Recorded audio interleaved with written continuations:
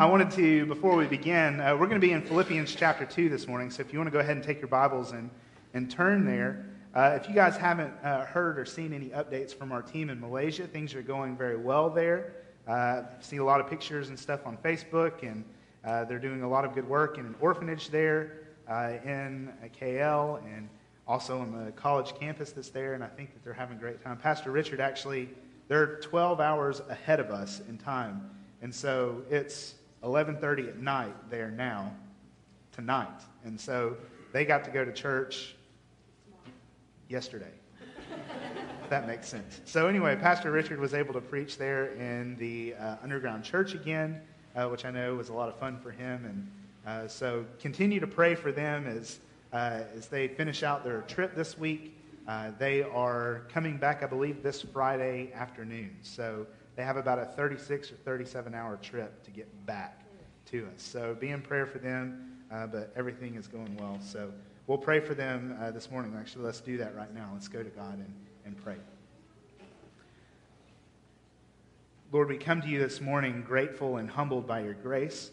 Lord, we are thankful to gather together with your people to hear from your word and to sing your praises. And Lord, as we turn our attention to your word this morning, we pray that you would help it to do its work in our heart through your Holy Spirit, Lord. Lord, we do lift up for you our Malaysia team this morning. We pray for Pastor Richard, for Chip, and for Greta, and for Miss Marilyn, for Miss Gail. We pray that you would continue to keep them safe, continue to help them to labor hard for the sake of the gospel in that community. Lord, we pray, as we see pictures on Facebook and on the internet that they have posted of the Batu Caves and the idolatry that's there, Lord. And we see pictures that Pastor Richard posted about those pamphlets of trying to spread the Islamic religion. Lord, we pray for that area of the world that is so lost. Lord, we pray that even through the means of this small group that our church has sent, through the Coulters who are there, Lord, through the work of missionaries like Brother Mark and Miss Barbara Terry, Lord, we pray that you would cause the gospel to catch fire there in Malaysia and spread like wildfire. Lord, we know that through the help of your Spirit, even humble means like sending a team of missionaries of 6 can do just that. And Lord, we pray that you would use the time of our team there and the time of the Coulters and the Terrys as they've lived there, Lord, to cause the gospel to catch hold and to spread in that area of the world. Lord, we don't just pray for ourselves this morning. We want to lift up to you those who are in Louisville, many of whom are displaced this morning because of floodwaters. Lord, we pray for those individuals who have been affected by this flash flooding. We pray that you would keep them by your grace. Lord, help them to, if they know you, to take comfort in the gospel and not in the things of this world.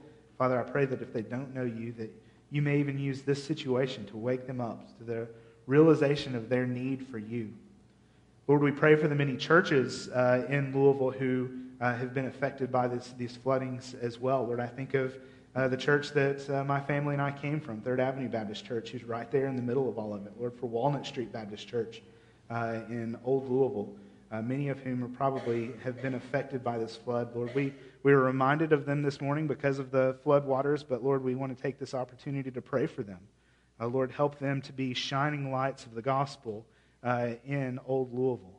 Lord, we pray that you would advance the ministry of the gospel in that area. And Lord, even in times of difficulty and inconvenience because of floodwaters, Lord, we pray that you would use that situation to turn people to your Son, Jesus. We pray that you would do it for your glory. Lord, we prepare our hearts now to hear from your word, and we pray for the help of your Holy Spirit to help us to hear it, to understand it, and to apply it to our hearts. Lord, we pray that through the power of your Spirit, we would apply these truths to our lives. And Lord, may we not walk away the same. We pray these things in your name. Amen. Amen.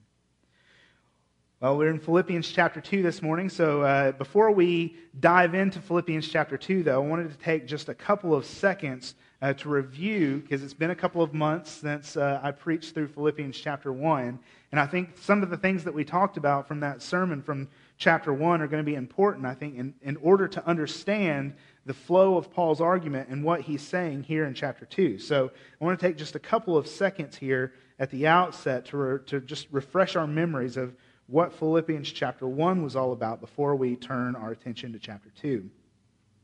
So if you remember back a few months ago when we looked at chapter 1, we'll remember that Paul opens this letter in a prayer. He is praying a prayer of thanksgiving, and he is thanking God for the church in Philippi for their partnership, or in other words, their fellowship with him in the gospel.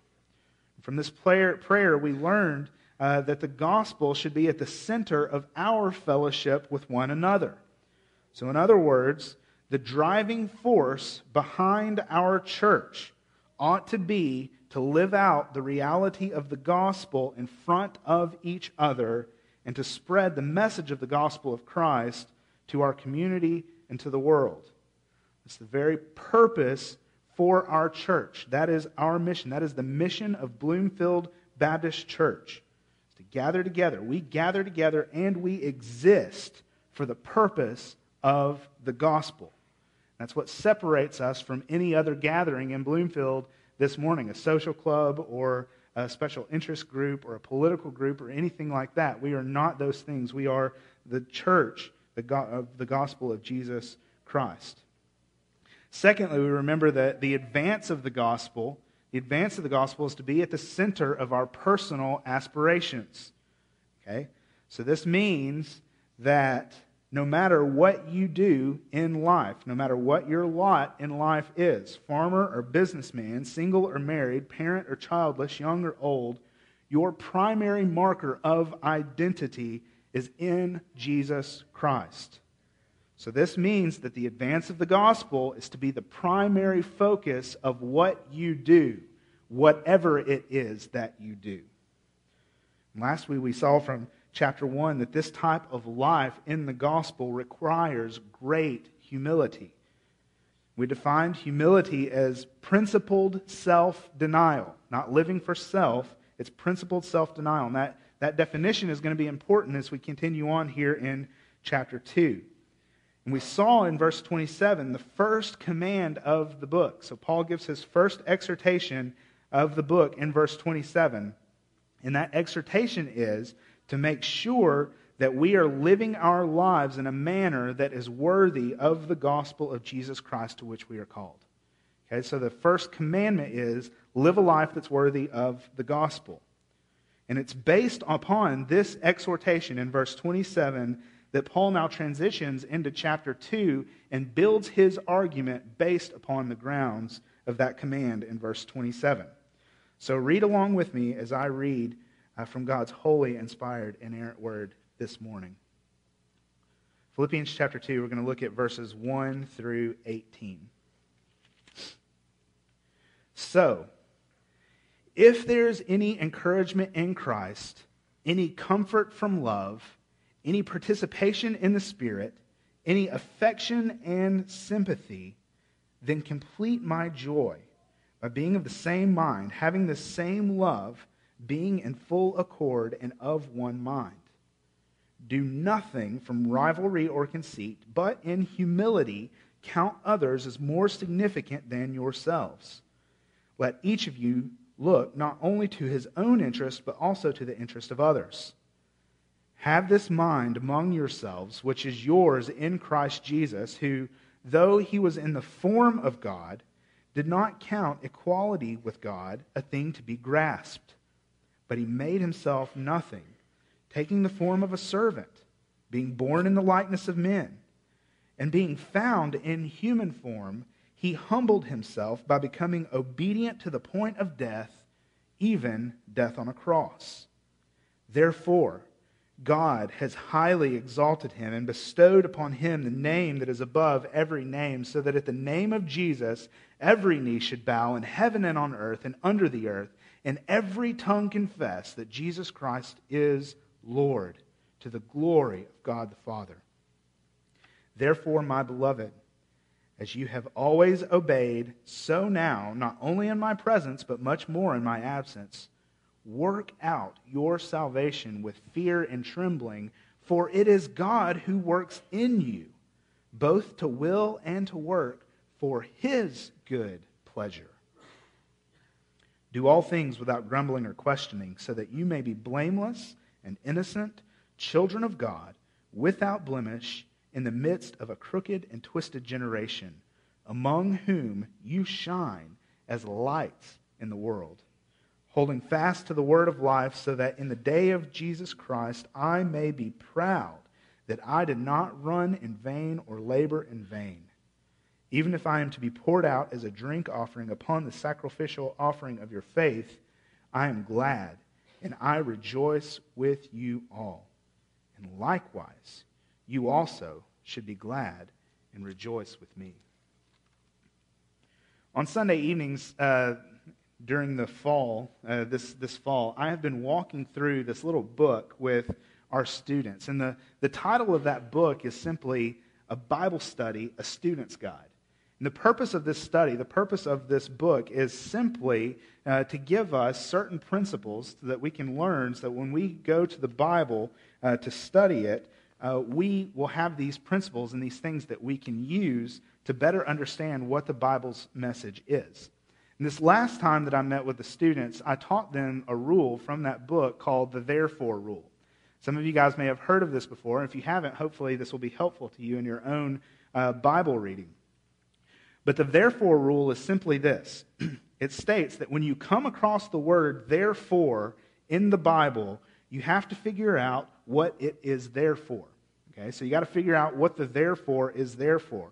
And if you can figure out what that therefore is there for, then you will find the main point of the text. That's really hard to say, by the way. You guys should be thoroughly impressed. Yeah.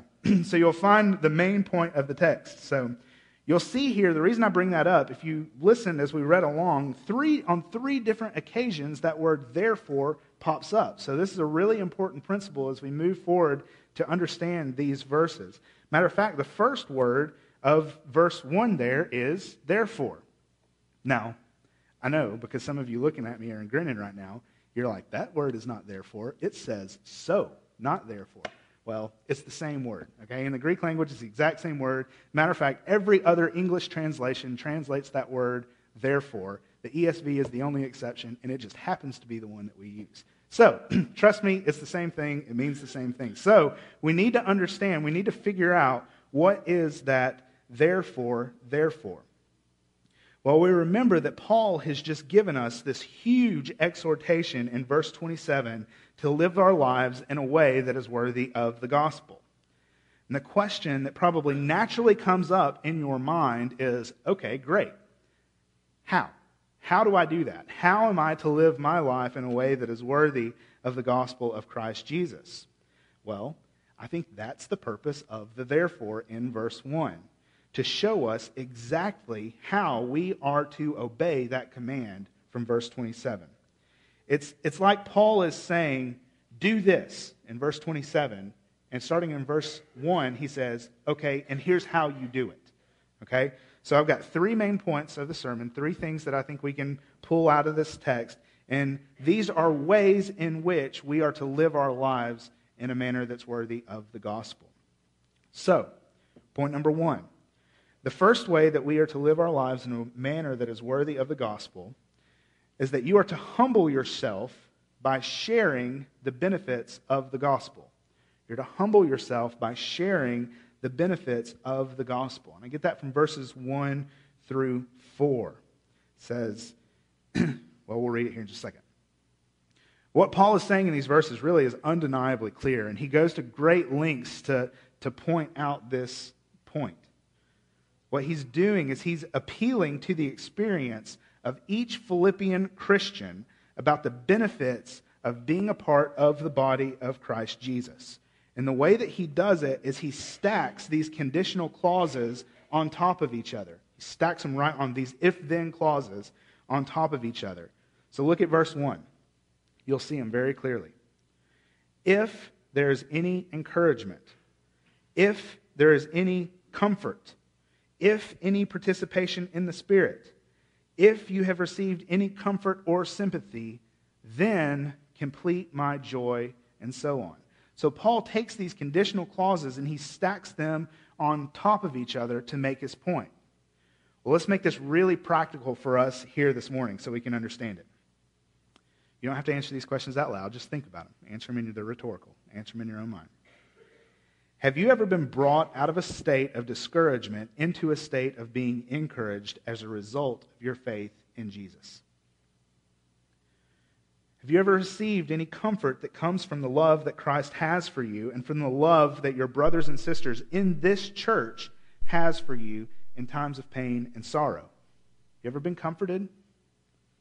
Have you ever felt an overwhelming sense of fellowship and partnership as the result of the Spirit's common work in this particular church? Have you ever been so thankful for your church family, so profoundly grateful for your church family here at Bloomfield, that it will overcome feelings of loneliness and of despair? If the answer to these questions is yes, which, by the way, the way that Paul writes this, the answer to the question is yes, right? I pray that's true of you because this is supposed to be the common Christian experience within the life of the church. Okay? And if that's true, if the answer to those questions is yes, then we are to have that same mind, that same heart of service, that same love of God's people in our own lives. And the inevitable result is that we are to pass those benefits on to other people. Also, I think it's important to realize that if your answer to those questions this morning is yes, it is because somebody has mediated God's grace to you. Somebody has mediated God's grace to you. One thing my mom used to say to me all the time when I was growing up, and she said it so often, I knew when it was coming. She would say, "Nick, you need to be like Jesus to that person." Right? And I used to know when my mom was about to say that. Matter of fact, many times I would mock her before she would say it. She was like, "You know what I'm going to say? Yeah, you need to be like Jesus to that person." Yeah, I knew it was coming. I knew it was said to me so often. What my mom was trying to teach me, was trying to get me to understand, was this profound truth. Okay, so if you're taking notes this morning, this is something to write down. You and I, me and you, we are the normal means through which God extends His mercy to other people. You and I, as a part of this body of Christ, we are the normal means that God uses to mediate His grace, to show His grace to other people. Most of us have never seen a vision. We've never heard God speak to us audibly, right? We've never had an angel or something like that come down and mediate grace to us. If the answer to those questions that I asked you a moment ago were yes, by far, almost inevitably, it's because somebody else showed you God's grace. You and I are the normal means through which God extends His mercy and grace to other people. So how is it that you in this church feel loved? How is it that you feel appreciated? How is it that you feel a sense of belonging and encouragement through Jesus? It's because somebody showed it to you. It's because somebody mediated God's grace to you. And we are commanded by these verses to do the same for others. We've received the benefits of the gospel, and we're commanded to pass those on to our brothers and sisters in Christ. So 2 really quick points of application here. I think ways that we can apply this truth to our lives. First thing, look for ways to share the mercies of Jesus with other people in this church. Look for ways to do it. Try to find ways that you can show God's mercy and grace to other people in this church. Figure out how you can. Don't just assume that when you hear a need, somebody has a need and that need pops up, don't just assume that somebody else is going to take care of it. Okay? Don't just assume that. Be creative. Be creative in the way that you try to meet each other's needs and show each other love. And don't feel entitled. Don't feel entitled, okay? Don't think, well, I don't know that person very well. And so they're not really, I can't really meet that person's need. Don't say, well, I've just got so much else going on in my life right now, I just don't have time to help this person. I just don't have time to mediate God's grace to this person. Or worse yet, please don't do this. Don't say, you want me to help that person? Do you know who they are? Do you know what they said to me or about me or what they did to me? Brothers and sisters, if Jesus had that same attitude towards us that we sometimes have towards other people, every single one of us would be headed for hell right now. Every single one of us. We are commanded in these verses to show God's grace to other people, no matter who they are. The second thing, don't grumble when things don't go your way. Okay, Paul makes this very explicit in the verses coming up, but I think it's worth mentioning right here. Don't grumble when things don't go your way in the church or when you don't get your way. Don't grumble and complain about it, okay? Make it a matter of principle that you are going to take up your cross daily and die to your own self-interest for the sake of others in this church. Make that a matter of principle. Just go ahead and decide it right now. Go ahead and take whatever selfish desires or whatever selfish ambitions that you have and nail them to the cross of Jesus. Okay? 99.9% of the time, the heart that comes from somebody who is grumbling, it comes because they don't get their way. Right? This is true of a toddler, right? My 2-year-old daughter, when she doesn't get her way, sometimes she grumbles about it. She lets us know that she's not happy with the way things are going. But usually when she's grumbling, we can tell it's because she's not getting her way, right? We can do the exact same thing as adults. We do the exact same thing as adults. So just go ahead and take those selfish ambitions and nail them to the cross of Jesus. Die to yourself. Don't look out, Paul says it this way. He says, don't look out for your own interests, but look out for the interests of others. So we are to remember that we are called not only to reap the benefits of the gospel, but to pass them on and to do it with a humble heart. So for Paul, all of this boils down to attitude. Right? It all boils down to attitude. What kind of attitude do you have? Is it one of selfishness and conceit? Or do you have an attitude that reflects the attitude that Jesus has towards us? And that brings us to our second point here. Look to Jesus, the supreme example of humility. Look to Jesus, the supreme example of humility. Now, these next few verses are some of my favorite in the entire New Testament. So I want to pick these things apart a little bit so that we can understand what they're saying. And there's kind of two sections to verses 5 through 11. The first section comes from verse 5 down through verse 8. And then the second section, marked off by therefore, by the way, starts in verse 9 and continues on through verse 11. That first section is the example of Jesus' humility, how it is that he humbled himself. And the next section, verses 9 through 11, is the result of that humility, the exaltation of Christ. Okay, so I want to take up that first section really quick, and I want to look at how Jesus humbles himself through verses 5 through 8. Now, in verse 6, we see two key phrases here, okay? Two key phrases in verse 6. The first phrase that we need to understand is, though he was in the form of God. Okay, it's important that we understand what Paul is saying there, that though he was in the form of God. And the second phrase that we need to understand is that he did not count equality with God something to be grasped. Okay, those are two phrases that we've got to understand if we're going to understand these verses. And there are multiple ways that these key verses or these key phrases here have been understood throughout church history, and I don't have time to even scratch the surface of that. So I'm just going to tell you what I think is the best way to understand them, and you can take it or leave it. But I'm going to warn you, if you leave it on the side of church history anyway, you're going to err into heresy every single time. So you might want to take it, okay? That was a joke, kind of, but nobody laughed. Okay, thanks for the mercy laugh there. That was very kind and humble of you. Yes. Okay, first phrase, Jesus was in the form of God. Jesus was in the form of God. The best way to understand this phrase is that it means that Jesus was in every way God. Jesus was fully God in every way. In his essence, in his nature, in his form, Jesus was God. Son of God, second person in the Trinity, pre-existent from all eternity past, in perfect fellowship with the Father and the Spirit. Jesus was God. That's what Paul is saying here when he says that Jesus was in the form of God. He was God. Okay? Second phrase, Jesus did not count his equality with God something to be grasped. Here what Paul is saying is that Jesus didn't count his godness as something to exploit or something to be used for his own advantage. Okay?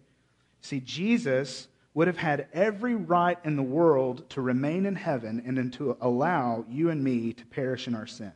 Jesus would have had every right to do that, right? He was the pre-existent Son of God, second person of the Trinity. He could have said, you want me to go down there and do what for them? To die for them so that they can have eternal life? I'm God. I've got better things to do with my time, right? Jesus would have been perfectly justified to say that. Ain't nobody got time for that, you know? Jesus would have been perfectly justified to have that kind of attitude. He's God. But he didn't count equality with God something to be exploited. Another way, he didn't hold his godness out there as an excuse to not humble himself for your sake and for my sake. He didn't count his godness as an excuse to leave us in our sin. Rather, he humbly took the form of a servant, right? So he's in the form of God, and he takes on this form of a servant. In other words, he became by nature and by essence and by form a human being. Okay? He became a human being. Now, it's really important to realize here that Jesus didn't set aside his divinity. He didn't set aside his godness in order to become human.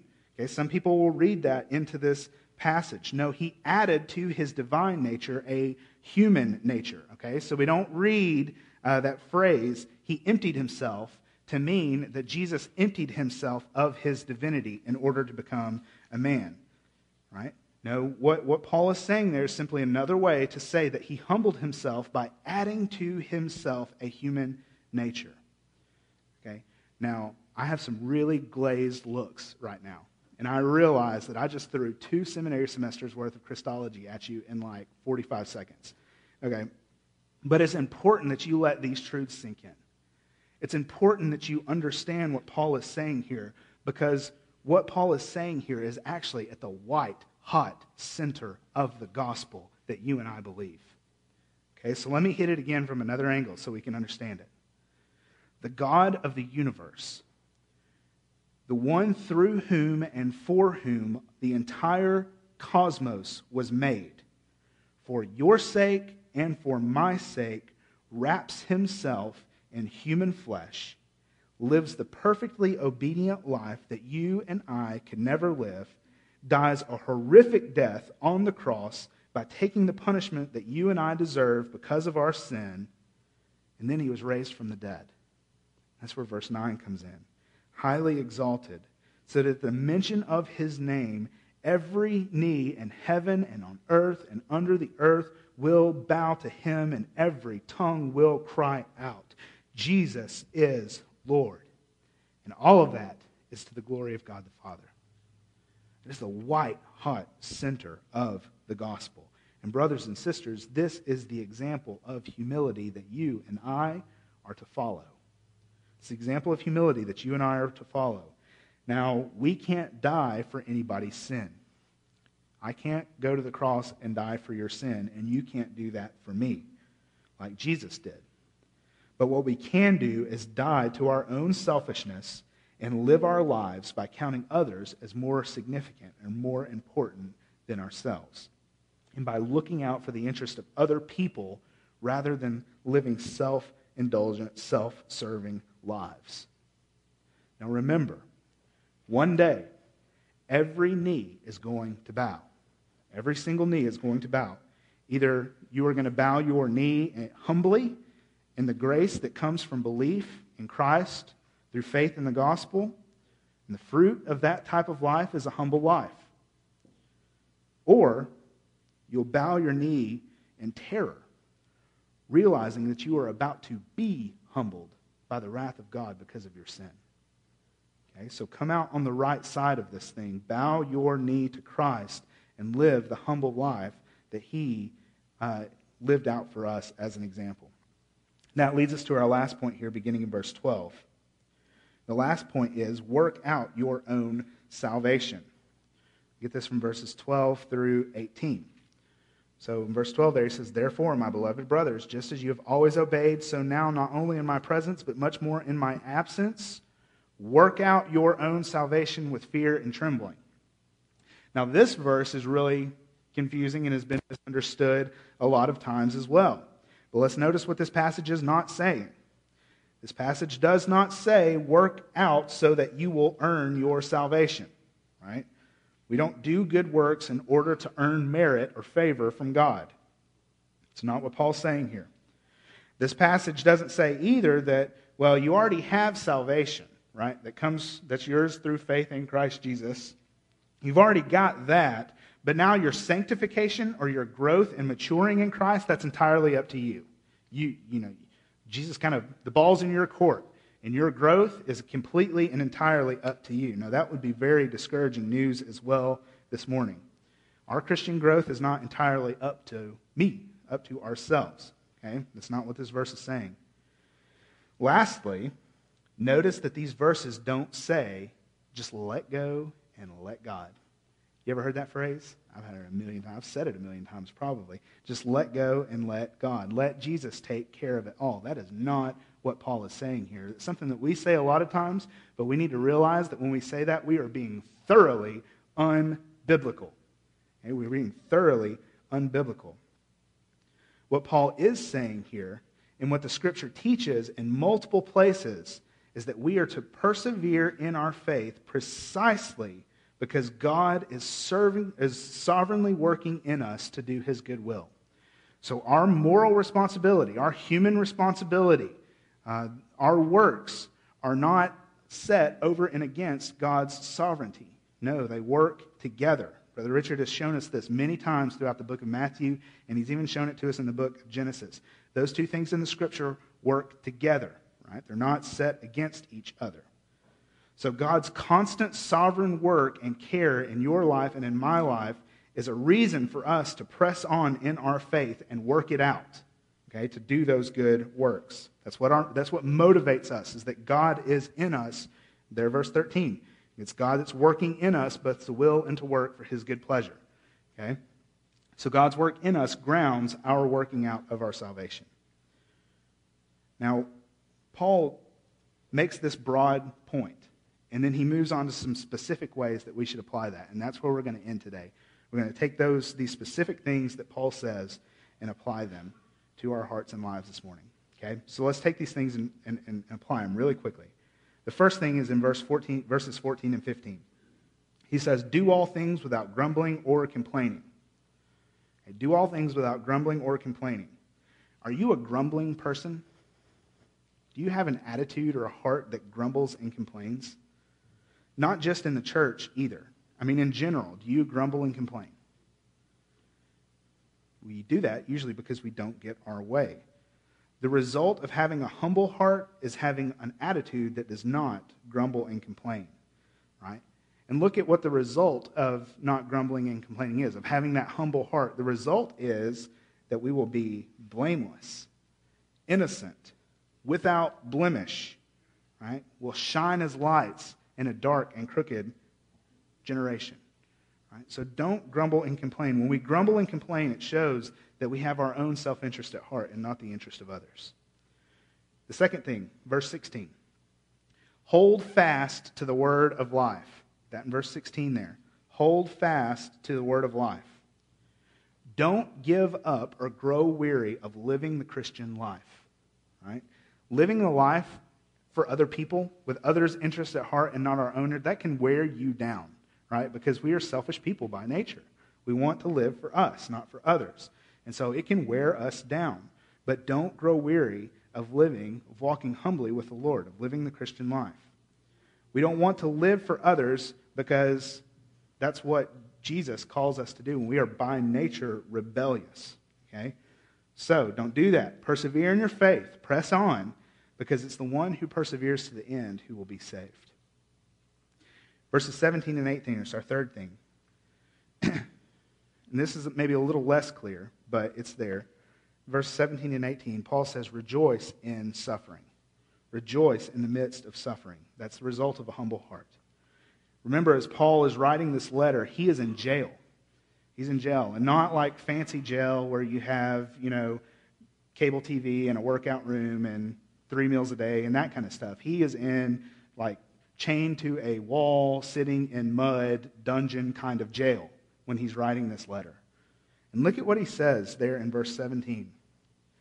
Even if I am to be poured out as a drink offering upon the sacrificial offering of your faith. Well, that's kind of a fancy way of saying, I could potentially die here. Paul is potentially sitting on death row as he writes these words. Right? So here he is, sitting in jail, potentially on death row, and Paul's attitude is that he rejoices. I am glad and rejoice with you all. In the midst of such suffering, he rejoices. He realized that even if he dies, he will be raised just like Jesus. Just like Jesus had to go through that suffering and humiliation before God exalted him above every name, Paul realizes that we are no greater than our master. And part of living the humble Christian life is enduring through suffering. Suffering is a very, very real part of Christian life. Are you suffering this morning? Some of you are. Some of you really, really are. Some aren't yet, but will one day. But some of you right now are. When you suffer, when you go through difficulty, Paul says to you, be glad and rejoice with me. In verse 18, likewise, you also should be glad and rejoice with me. Right? We do that. We have that attitude of humility and rejoicing and persevering under suffering because we understand suffering is temporary. It won't last forever. If your faith is in Christ, you will one day be raised with him. Just like Jesus was humbled, died the death on the cross, and God exalted him, so we too, one day, if we are humbled and live the life humbly walking with the Lord, we one day too will be raised with Jesus. And on that day, not even death itself will separate you from the love that God has for you in his Son. Let's pray. Lord, we love you and we thank you for these words.